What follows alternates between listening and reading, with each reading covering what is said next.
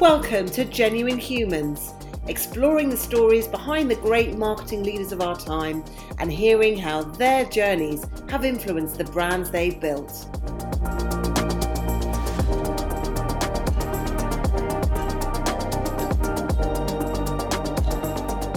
Brought to you by The Social Element, here are our hosts, Tamara Littleton, CEO and founder, and Wendy Christie, Chief People Officer. Welcome back to Genuine Humans podcast, and I'm of course joined by the fabulous Wendy Christie. Hi Wendy, how are you doing? Hello, I'm all good, thank you. How are you? I'm very well, thank you. I'm keen to get on because we have got Tom Wallace from Gusto. And Gusto, I'm a bit of a fan of actually, because I would say that Gusto was a bit of a saviour for me during lockdown and bringing a bit of excitement. So I'm particularly happy that Tom has been able to join us today. Welcome, Tom. It's lovely to have you. Thank you. And it's lovely to speak to you too. Wonderful. So, Tom, I'm just going to ask, I want to know how you got into marketing. You're the CMO of Gusto. Tell us a little bit about your sort of early career and how you got to where you are now. I probably took a bit of a roundabout, non-traditional route and probably did it a bit slower than I might otherwise have done when I look back. So I actually studied engineering. So I grew up reading, programming computers and getting really into that sort of stuff and loved it actually. And then when I left university, I didn't really know what I wanted to do. And I got into consulting just kind of because it was there and it was easy to apply for, and they come to universities and encourage you. So I just went, okay, I'll just drift along and do that. I was good at it. I learned a lot through that, got lots of really kind of intense instruction in how to organize your time, how to interact with clients, run meetings. And it was a really great grounding in business, I suppose, but nothing to do with marketing at all. And I did that for 5 years and I left in 2008 without another job, actually. I just kind of thought I've had enough of this and thought I'll just take a risk and just quit and look for something else, thinking it would be easy. It wasn't easy to find something else. And through a friend who worked at Sky, he said, oh, we've got sort of some project management stuff going on here. I think you could probably do that. So I went and applied for that and luckily got it. And when I was at Sky, we were in this other building, which was sort of across the road from the marketing team. And it was literally a lot more exciting looking over in that building where all the campaigns were happening and all the drama and all the good stuff. And I thought, I think I'd like to be over there really, because that's where the magic is.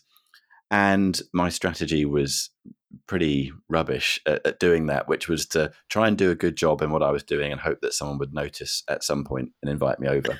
2 years passed before that happened. Complete waste of time. I should have just gone over there, knocked on the door one day.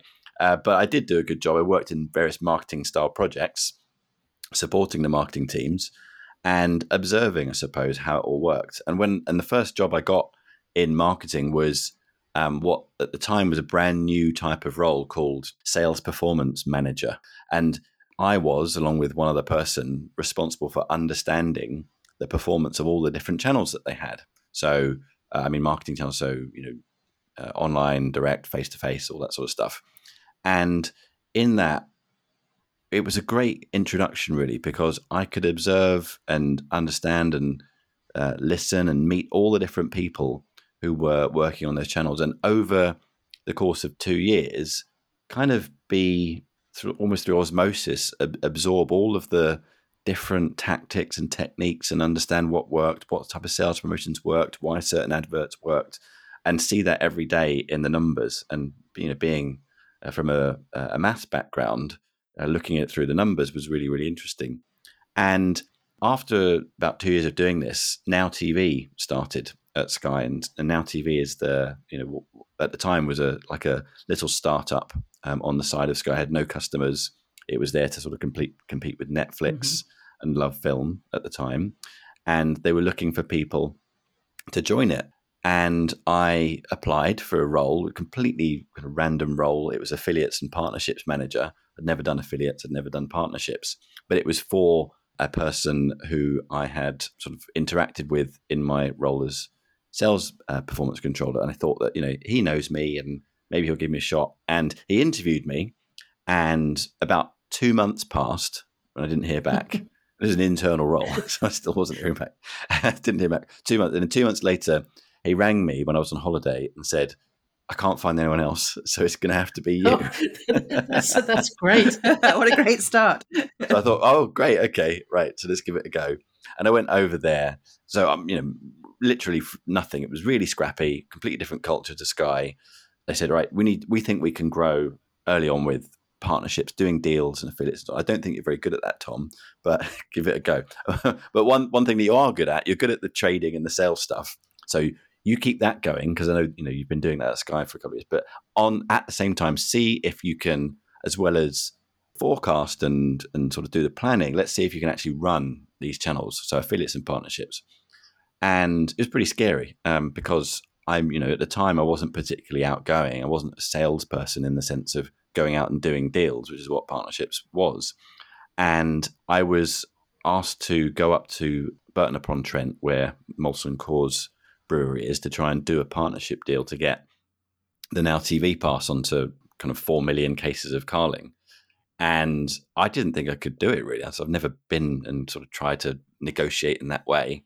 And my boss at the time said, I don't think you can do it either. But what's interesting is he wasn't that encouraging, but I like that. I don't need praise. I don't need, lots of encouragement. I like it when someone says I can't do something, because it makes me try harder in a way. I'm a bit of a strange response to kind of management and leadership on my part. But I loved that challenge, really. And I went up there and I sat down across a massive kind of wooden table from the brand director there, and somehow made this deal happen. And that was a huge boost of confidence for me. I said, it's working. I did another deal with Microsoft and to get us on the Xbox or to get a certain kind of promotion on Xbox. And this was sort of 6 months into Now TV. Things weren't really growing as we'd hoped. It wasn't going that well. We weren't seeing the sort of growth that we needed for the amount of money we were spending. And I did this deal. And in the office that we had there were screens around with, charts showing sales in real time, hour by hour. And they'd been pretty flat for the last kind of few weeks and months. And I did this deal and it was going to go live at 2 p.m. that afternoon. And it was so scrappy that I personally literally put it on the homepage myself, went in and edited the HTML, not even in a sort of test environment, just directly on the live environment, checking that I'd made sure I'd closed all the brackets and put all the dots in the right place. It went live and it went through the roof. It took off and we saw, I remember the moment of us looking around and people stopping, engineers and so on, sort of stopping up and going, hang on, this is different. And we saw, hundreds and hundreds of sales happening hour by hour. And I thought, well, I did that. That's amazing. That was my work. And from seeing, the whole team at the time of sort of 60, 70 people had the last few months of, we were told this was not really going to fly, this new proposition from Sky, to seeing everyone go, hang on, this could work now. And to think that it was my actions that did that, not only kind of lifted the company into a sort of period of success, but also inspired everybody else to think, okay, this could work, was an amazing feeling. Mm-hmm. And I remember it because it turned things around for me in a way of saying, well, you can do these kind of things. And from that point on, it was more and more new stuff for me, more and more new experiences in terms of marketing. So I got really into reading because I knew that I didn't have the background in it. I thought, well, I need to have the credibility, I suppose, to understand how all these things work. So I literally read textbooks that are meant for taking to university and marketing courses. I read them cover to cover. So I knew all the background of everything and how it worked, what the theory was. I took on retail and launched the Now TV box into Currys and Argos and John Lewis, and was driving around the country talking to category buyers. No experience in that, but it worked. They said, oh, this is working. Okay, we're growing again. Tom, can you do PPC? Okay, I'll read about how that works and then try and hire somebody and get it going. And it worked. And I was okay, do all of digital marketing. It's working. Keep growing affiliates. Do more of this. And so, from nothing to all the channels in the space of a couple of years was amazing. And on top of that, took on brand planning. So at the same time as, having that background in data and sales and maths, I suppose, I was asked to do media planning. So not brand planning, media planning for the business.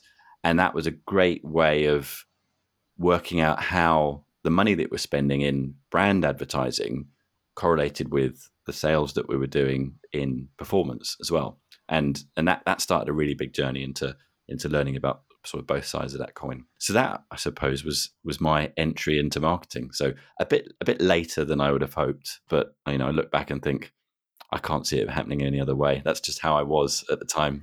It's so self-driven, though. It's almost like you put yourself through an MBA while you were sort of just working through it, really, just absorbing all of this information.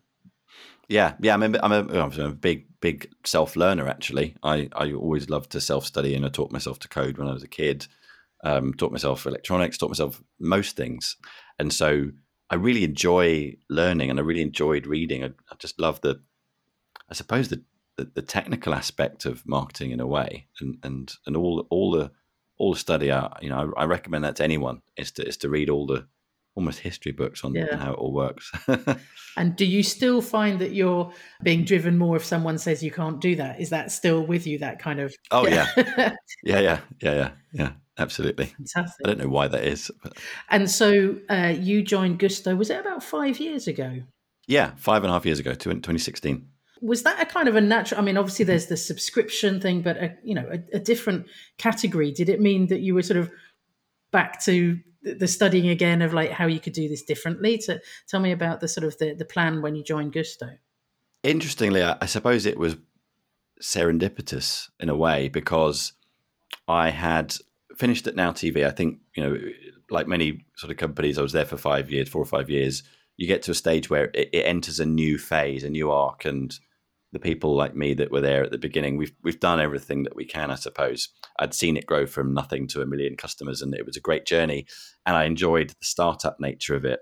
But as time goes on, it becomes part of Sky, and I wanted to work in something that was more self-contained, where you could really see the impact of it, as it stood alone.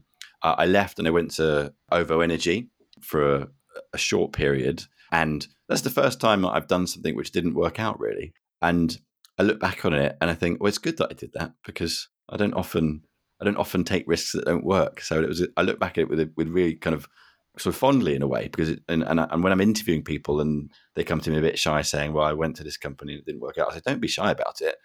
I think that's probably better that you've been to companies that didn't work out. So I went there. It wasn't quite what I expected. I was a little bit bored, actually. And from the sort of roller coaster of Now TV to going to somewhere where I wasn't really being stretched, I thought, well, on the one hand, it's quite nice that getting paid money to not really have to worry about too much. So I thought, hang on, I'm going to stagnate very quickly. Yeah. So I need to stop this. So yeah, after a couple of months, I said it's not really for me. And Gusto at the time was maybe 80 people or something, and they actually advertised on Indeed or LinkedIn or something. No headhunters or anything, just advertised CMO. And I applied in the old-fashioned way with a CV. And I thought, hang on, it's pretty similar to what we've been through at Now TV. Mm-hmm. This could be exactly what I'm looking for. So this could be a sort of semi-subscription type company, similar marketing channels, similar approach to promotions, bit of a similar marketing culture to Sky, because one of the directors at the time was like the ex-Sky MD from many years ago. So I got there and looked around in the interview process and sort of saw how they were approaching. Hang on, this is pretty familiar. I think I can pick this up and run with it. So yeah, I applied, did a couple of interviews, met the founder, CEO, really got on with him, got on with everyone on the team, thought, hang on, these are my kind of people, actually. Very kind of curious and humble. And joined and thought, okay, I've seen this story before. I've seen this journey before. I think that the things that I've learned, I can apply here, but with the benefit of having done them for 5 years and do it again in a similar way. And fortunately, that's kind of what happened. So yeah, it was really taking those learnings and lessons from my time at Now TV and saying, how can I really bring them to a new business? Fantastic. And I'm going to bet that they love your obsession with data as well. Yeah. It's an extremely data-driven business at Gusto. And one of the things that I observed when I joined was how that had been put in place from day one. Right. So there was a database that was accessible to, still is actually accessible to everybody in the company that's got all of the data about what's going on. So if you want to know how many carrots were in the recipes last week, or what sales promotion we ran 3 years ago, or what marketing channel drove the spike in April 2020, all that stuff is at your fingertips, at anyone's fingertips. So the marketing team at the time were all, relatively green, inexperienced as you'd expect in a startup, but they had all the data in front of them. They were so kind of hungry and curious. They could just experiment every day, and running experiments is the lifeblood of it. So hugely data driven, and I was able to again bring that to a new level when I joined. Yeah, so what might seem like a really unusual sort of path into to marketing, and actually I think we're learning there's no such thing as a usual path. That background in computing and the love of numbers and all of that has really paved the way. I wanted to sort of pick at those threads a little bit. You mentioned that you were really into computers when you were little. How early did that start, and what was it that triggered that passion? I think I was born at the sort of exact moment that the personal computer started to enter people's homes. So I think I was about 4. Wow. Maybe. I feel as though I learnt to code about the same time I learnt to talk, practically, or in the same kind of period. So, we got an Acorn Electron. Maybe some people remember those, which was like the sort of little brother to the BBC Micro. We bought it in Sainsbury's. You could buy them in Sainsbury's. I can still picture it. It was in a box on the gondola end. It was about £100 or something, which was a lot back then. And I just pored over it. I sat down. My parents bought me magazines where you would retype the code listings into the thing, just literally just typing it back in, because you didn't have cover disks that early on, and just obsessed by it. Learned assembly language, all that sort of stuff, and I just loved the fact that you could create anything. I loved inventing things. Like when I was in primary school, me and my best friend at the time would say, "Oh, let's be inventors when we grow up." I loved the mental aspect of thinking of what machines might look like, what things that we could do with them. And when, learning how to code, realizing that you can kind of create that stuff in a way. It was obviously very small and at the time just really kind of basic, but yeah, it was fascinating. I think it really triggers something, actually, because I know that I'm sort of a bit similar in that way, that I used to buy the magazines of how to code, and I had a ZX81 that I sent off for like a special keyboard that was like a rubberized one, and I was just doing that thing where it would just be snowflakes on the screen or whatever, but it was absolutely fascinating, wasn't it? It was just exciting. Yeah And I think that if I think about the journey that took me into marketing and the sort of particular avenue that I've taken, which is very analytical, was that being good at coding meant that when I left university and I went to work for Accenture, my job at the time was coding and building.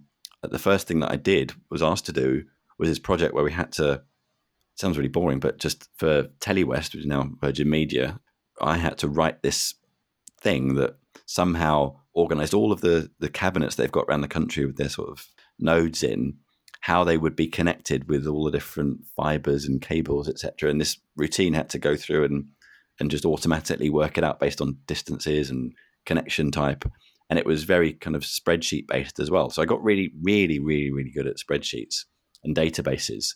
And then when, that sales role that I told you about at Sky was very spreadsheet based, and I could build anything in a spreadsheet that very kind of clearly and visually and simply represented performance. So that became my special kind of skill, was building spreadsheets that represented sales performance. So that went on into when I joined Now TV into the marketing approach. I was able to very easily, quickly, clearly, and simply summarize performance. And when you can see performance very, very clearly, and you can predict it, and you can make promises about what performance is going to be, and reflect back on why it was or wasn't that, and what worked and what didn't work, it creates a very disciplined approach to sales planning and results. So I think that was probably the thread that went through it all. Yeah. And was that what you envisaged yourself doing? I mean, when you were little, did you think this is just what I want to do? This is, this is what I want to work in when I'm older? Yeah, I wouldn't say it was marketing because I didn't know what marketing was. I didn't know that it was a thing when I was young. I think I probably envisioned myself being an engineer and building things, building circuits. So, I specialized in electronics at university, and I built a hi-fi in my last year project. I loved it. And when I left university, looking back, I probably should have joined, a company like Google if it had existed at the time I left. But at the time when I left, engineering it sounds really shallow. It wasn't cool. It's not where all the fun people seemed to be. It seemed like no one respected it as much. Right. At the time, it was being a coder was like, well, that's not something that people really did. And then maybe a couple of years later, Google and Facebook and all that stuff taken off. It's now massively in demand and massively respected as a career. So if I'd been 5 years later, that's probably what I might have ended up doing. And are there any particular people who you've met along the way, or longer ago, who've really influenced you in your career or in your life? Is there anyone that you want to shout out? Yeah, I think many people that I work with influence me, even in small ways. And I remember that fact. I remember about when I was early in my career that the things that people did, the way they behaved, things they said to me, really stick with me. And I remember that because I know that the same thing will be happening when I'm working with people. I've worked with people even, for a couple of months, and they've later said to me years later, that was really, really kind of important to me, the things that you said at the time. So I always really kind of remember that. But yeah, a couple of people in the various, I've only had sort of 3 or 4 jobs really, 3 or 4 different jobs. And there are particular people in each of those that have affected me in some way. In my first job at Accenture, and a couple of the senior managers on the 2 big projects that I was on when I was there, a guy called Ross Goodall and Richard Tettelborough, they were, looking back, I don't know how old they were. They were probably quite young, at the time, probably like 29, 30 or something.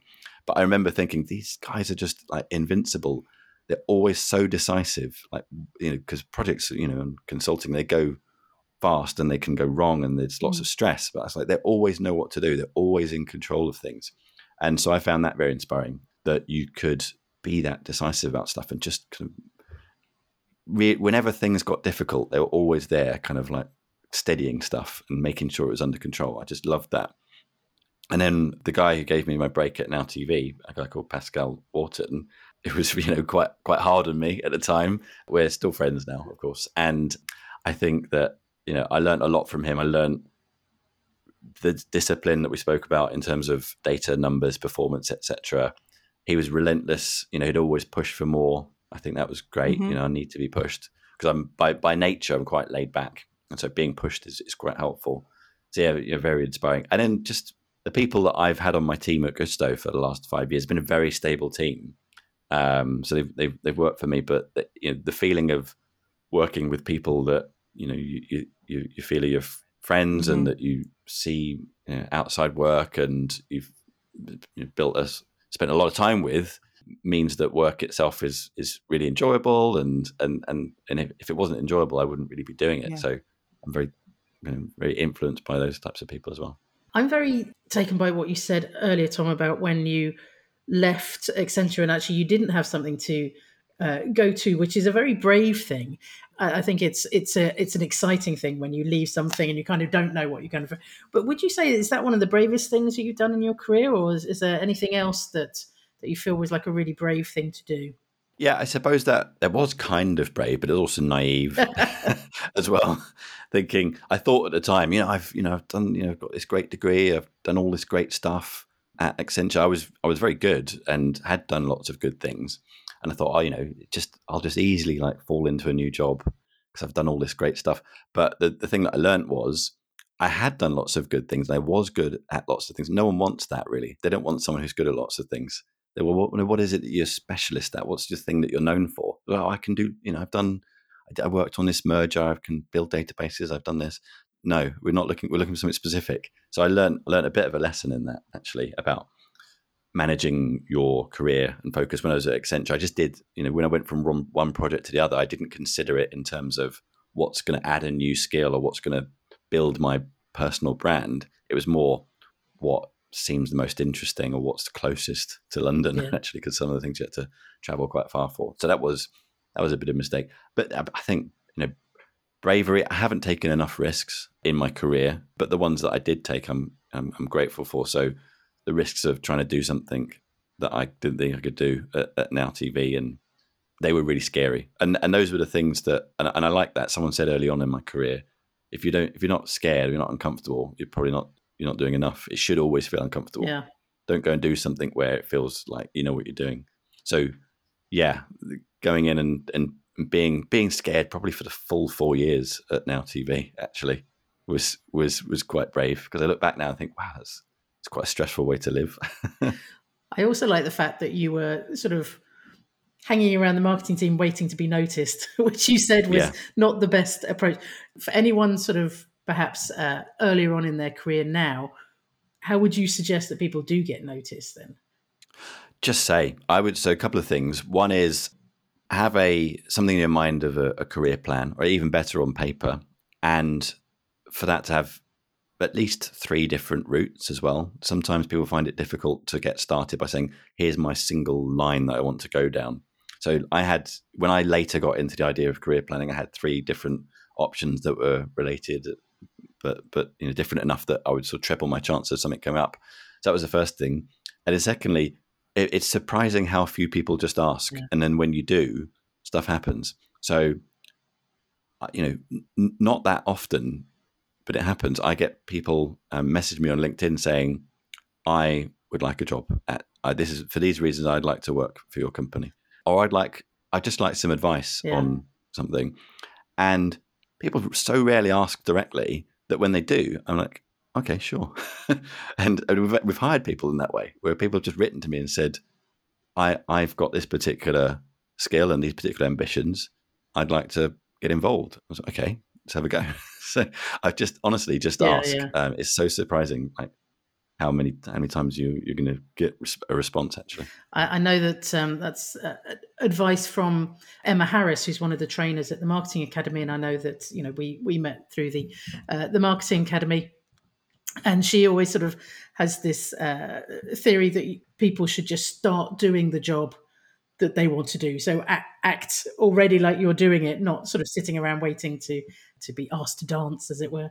So just get on and do it. But shifting gears a little bit, and just want to talk about marketing, because I'm curious to know what's exciting you at the moment in marketing, and maybe what's the impact on Gusto of things that are really kind of catching your eye right now. So I get asked this question occasionally, and I always feel as though there's an expectation to say something really kind of like cutting edge. But what I guess really excites me is the stuff that works for our audience and the stuff that is going to be effective, I suppose.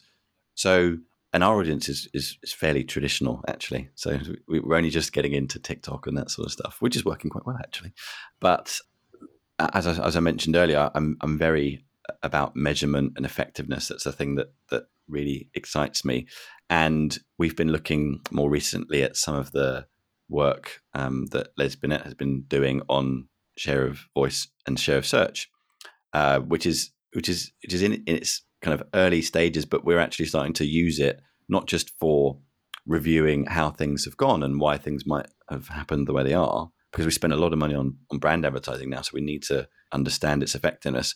But we're starting to use it to potentially inform how we plan our brand spend in future.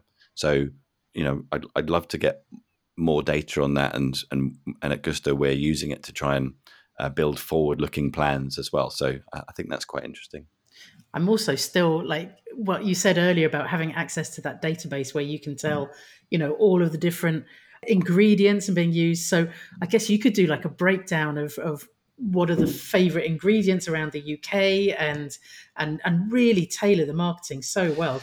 Yeah. It is interesting. And also because, I had in my early career, as I mentioned, I was a database designer and I can query databases very well. I still find myself tempted and still have occasionally dipped in there and said, oh, okay, I wonder, what it is about potatoes or something like that works. Because there was a time when, any ad that had a fried egg in it used to work really, really well for us. So but you're not actually editing the HTML yourself anymore? No, I haven't done that for a while. Do you think we actually, as marketers, do you think we do talk about the data as much as we should do? Or do you think, I mean, you must sort of speak to different people and speak on panels and things. I always feel like there should be more around the data. Yeah. I mean, because I've been sort of so deeply involved in it for a while, I feel like it feels natural to me, and it feels natural to Gusto, because that's just how we are. And so when I do speak to people and say what I think are relatively straightforward things, and people go, "Oh wow, that's different," I'm kind of surprised. So I get the sense that there should be more on it, but I haven't been like inside many other companies, so it's hard to compare. But from people that I meet, interview, etc., there could definitely be more focus. Another thing that goes alongside that, though, because I've been so involved in data, is I sometimes want to spend more time with the customers, because that's the other side of marketing. There's no perfect way of doing anything, and whilst we do spend a lot of time noses down in spreadsheets and databases, I'm kind of inspired by other brands where they're out of the office, they're in customers' homes. Mm-hmm. You hear stories about CMOs and CEOs who are walking the floor of their stores like once a week, and just chatting to members of the public. I'd love to do more of that. I don't do enough of it. Especially with the pandemic, you get a little bit of Zoom into people's houses, but before the pandemic, some of the most interesting things that we did were to go and spend an afternoon in a customer's house, nosing around their fridge, talking to them about how they actually use it. It just learns so much from that the data augments but doesn't replace. Well, I predict that getting more involved on TikTok will really give you that insight, actually, because it's being used. I mean, the way that we use it for brands, it's so cool because you just get so connected to the community. And I think, that's it does come back to that. Now, obviously, I'm always going to be a bit biased about it being about, genuine human connections with consumers and social media. But I think TikTok is a great way to kind of get to know your customers. So I'm feeling good for you right now on that journey.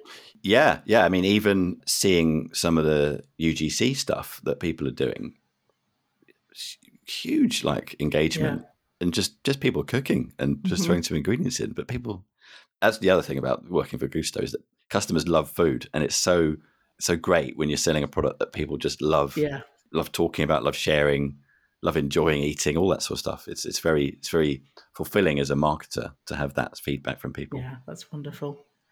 What have you been most proud of in your career so far, or outside of your career, if you prefer? I mentioned earlier that I become very aware of the impact that I have on others, people have on each other and relationships. And that's kind of been my philosophy about growing teams and leadership, is remembering the impact that I'm going to have on people. And what drives me is seeing other people be successful and helping other people be successful, because that in turn helps the business and so on.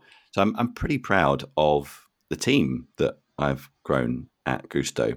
It's amazing when you join a company and it's in a tiny little office, if you can call it that, underneath a block of flats, and it's just all these kind of young faces looking at you, looking for leadership, and you can come in and you can see people grow, and you can hire the team, and look around now and see all the people that are there. I've remember meeting every one of them individually to interview them, and seeing them go on and do things that either at Gusto or beyond Gusto, which they couldn't have probably imagined 5 years ago when they joined. I'm really, really proud of the impact that I'm able to have on people. That's wonderful. We're going to switch gears a little bit now, and we've come to the bit of the podcast where we get a bit more personal and do the equivalent of nose around your fridge. So let's start with, what's your idea of a perfect weekend? Any guilty pleasures?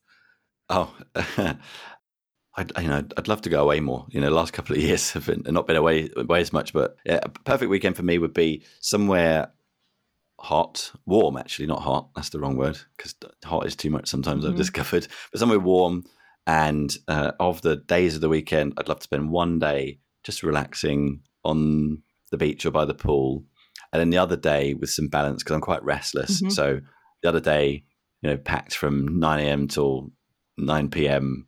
exploring, doing things, walking, climbing, being active in some way. So a good balance of those two things. And I don't think I have any guilty pleasures except looking at myself. Maybe one, which is TikTok. It's a new guilty pleasure. Yeah, it is designed because I started using it a while back to understand it for marketing reasons, but then it's just designed in such a way to draw you in, isn't it? And so when I'm sitting by the pool, I should be reading. Really, I should be reading a book about marketing history or something. But you just think, oh, just a quick look, and then you're there for half an hour. It's ridiculously addictive, isn't it? And you just like smoking or something, you know that you need to stop and put limits on it. But what they've designed to keep you engaged is pretty astounding. That's very well done. What advice would you give to your teenage self? We've spoken about it a little in the last half an hour, but take more risks, I think. Practice taking risks, practice doing things that you're going to fail at. I didn't fail at enough things, which, you could look at, oh, well, that's great. But I, in retrospect, look back and think, well, that means I didn't push things far enough because I was probably a bit afraid of failure. So I would encourage myself to fail in small ways and start building the muscle of failure. Yeah. I've seen something, you might have seen it as well, about a person who says, go in and for 10 days in a row, ask for a discount at Starbucks. Not because you actually want a discount, but just to get used to the feeling of being knocked back. I said, no. But just doing things like that and failing more, I would want to do. Not compare myself to other people. It's one of those things that you kind of get more used to as you get older, saying, when you're young, and you still see it now, and people saying, oh, my friend has done this and been successful at that. And I see this person there, they're like 23 and they're running their own company. It makes you feel a bit anxious, really, and a bit, but there's no rush, really, unless you want there to be a rush. And so be comfortable with your own pace, I would say. And when you're not eating Gusto meals, what's one of your go-to restaurants? I like variety. I like going to lots of different restaurants, and I have done. There was one that I've probably been to maybe 20 times, which is strange for me, but it's closed down now. But it was a dim sum restaurant in near Oxford Street. But dim sum, I used to go to loads and loads and loads. I love dim sum. I love lots of different types of world cuisine. But if I was going to name one, a little shout out for South London, there's a restaurant called Babur in Honor Oak, which is a tiny little kind of Indian restaurant, which is just incredible, absolutely incredible. You just get blown away every time I go there. They've got this tent or sort of marquee in the back, which you go through, and it's really lovely decoration. The service is amazing. Babur in South London, I'd recommend it. That sounds lovely. I'll be adding that to my list. Do you have any leaders that really inspire you? Any books that you've read of different leaders, or someone that you would just be loved to sort of get stuck in a lift with or something? I tend to be inspired by sports people, actually. And they're not all leaders, they're not all team captains. Some of them are individuals, so athletes and so on. But what I find inspiring about them is the self-discipline. I'm lucky enough to be quite successful in work. I'm actually not that. I haven't got great self-discipline, and it's something I work on. So there's just seeing people who can focus on something so single-minded and specific. Jessica Ennis-Hill, the sort of athlete who won gold at the Olympics a while back. I met her, face to face a few years ago. It's just amazing. You can just see even when she was sitting still, just the focus radiating out of her. I found that kind of way of being very inspiring. I also, if I was stuck in a lift with someone like that, I'd love to know how they balance that selfishness, for want of a better word, with, their interpersonal relationships. But if I was going to pick one person to be stuck in a lift with, it's going to sound like a funny one, but Arnold Schwarzenegger, actually, because I grew up watching his movies, and you just think, oh, he's a guy who just says a couple of lines in movies, but it was a fascinating guy, and all of that stuff that you saw on screen was the product of lots and lots and lots and lots and lots of hard work in the background to get into that place. and I'm fascinated by people who have lived very full lives and got loads and loads of stories of and been everywhere, and by having such a full life and meeting lots of people, you learn so much stuff. And I'd love to kind of hear some of his stories in a lift. Yeah, I bet he's got a few to tell. If we could give you an extra hour each day, what would you do with it? I mean, and TikTok's a perfectly acceptable answer. No.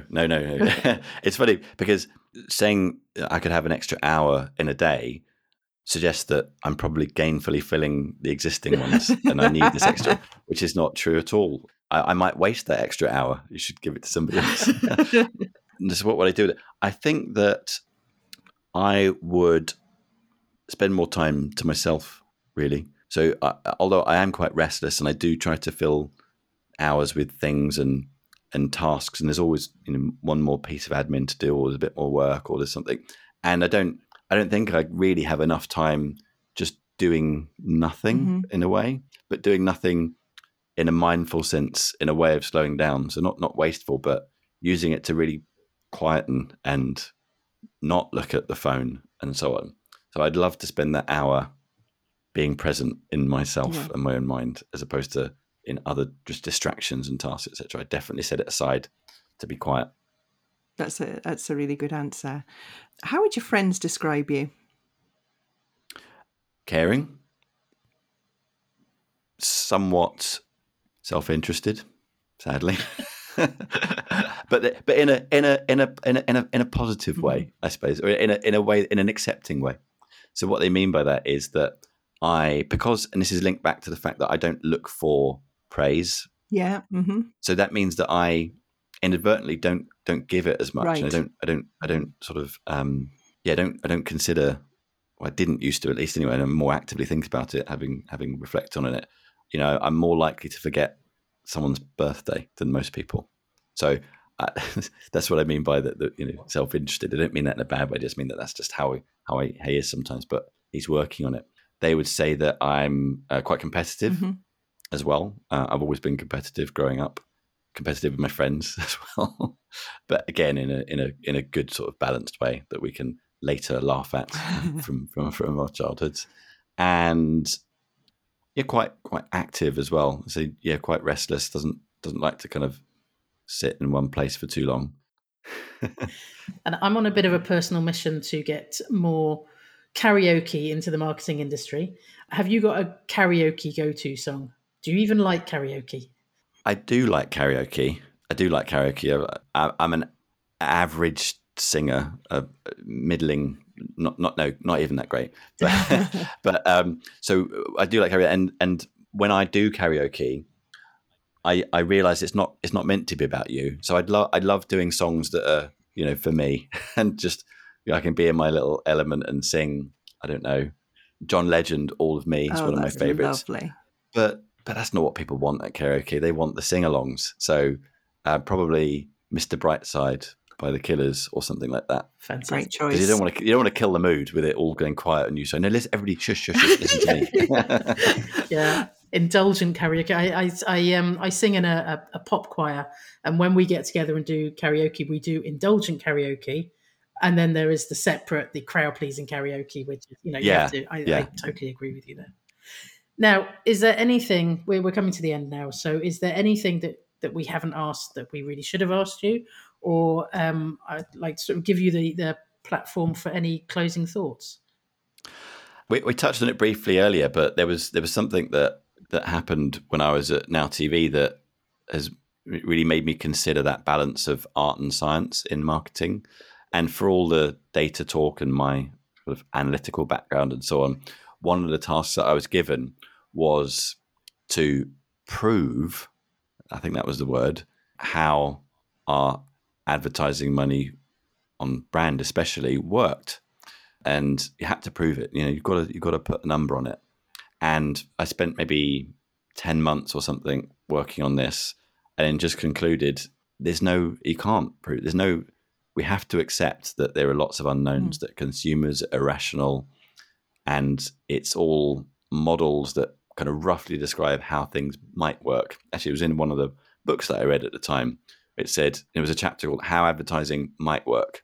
And it went on and said like 4 different ways it might work, not how it does work, but how it might work. No, there is no way that it works perfectly. It's just people and, people's minds changing a little bit and using heuristics to kind of make split decisions. It's split-second decisions.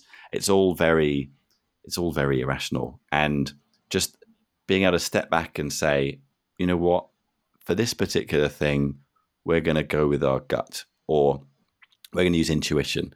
And intuition isn't really just guessing. It's basically the combined years of experience of people who've seen lots of things happen in the past. They don't know why a particular course or a particular creative or a particular tactic is going to work, but they just got a feeling that it is. And it's not just from your belly. It's because you have seen all this stuff in some way before and you're connecting the dots. And so, yeah, whilst data is really important and being very analytical in your approach is important, taking a few risks in the way that you approach your campaigns is essential as well.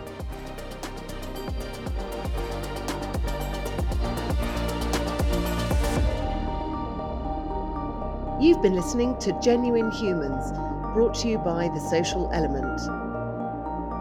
If you loved what you heard, remember to subscribe, or you can find out more at www.thesocialelement.agency.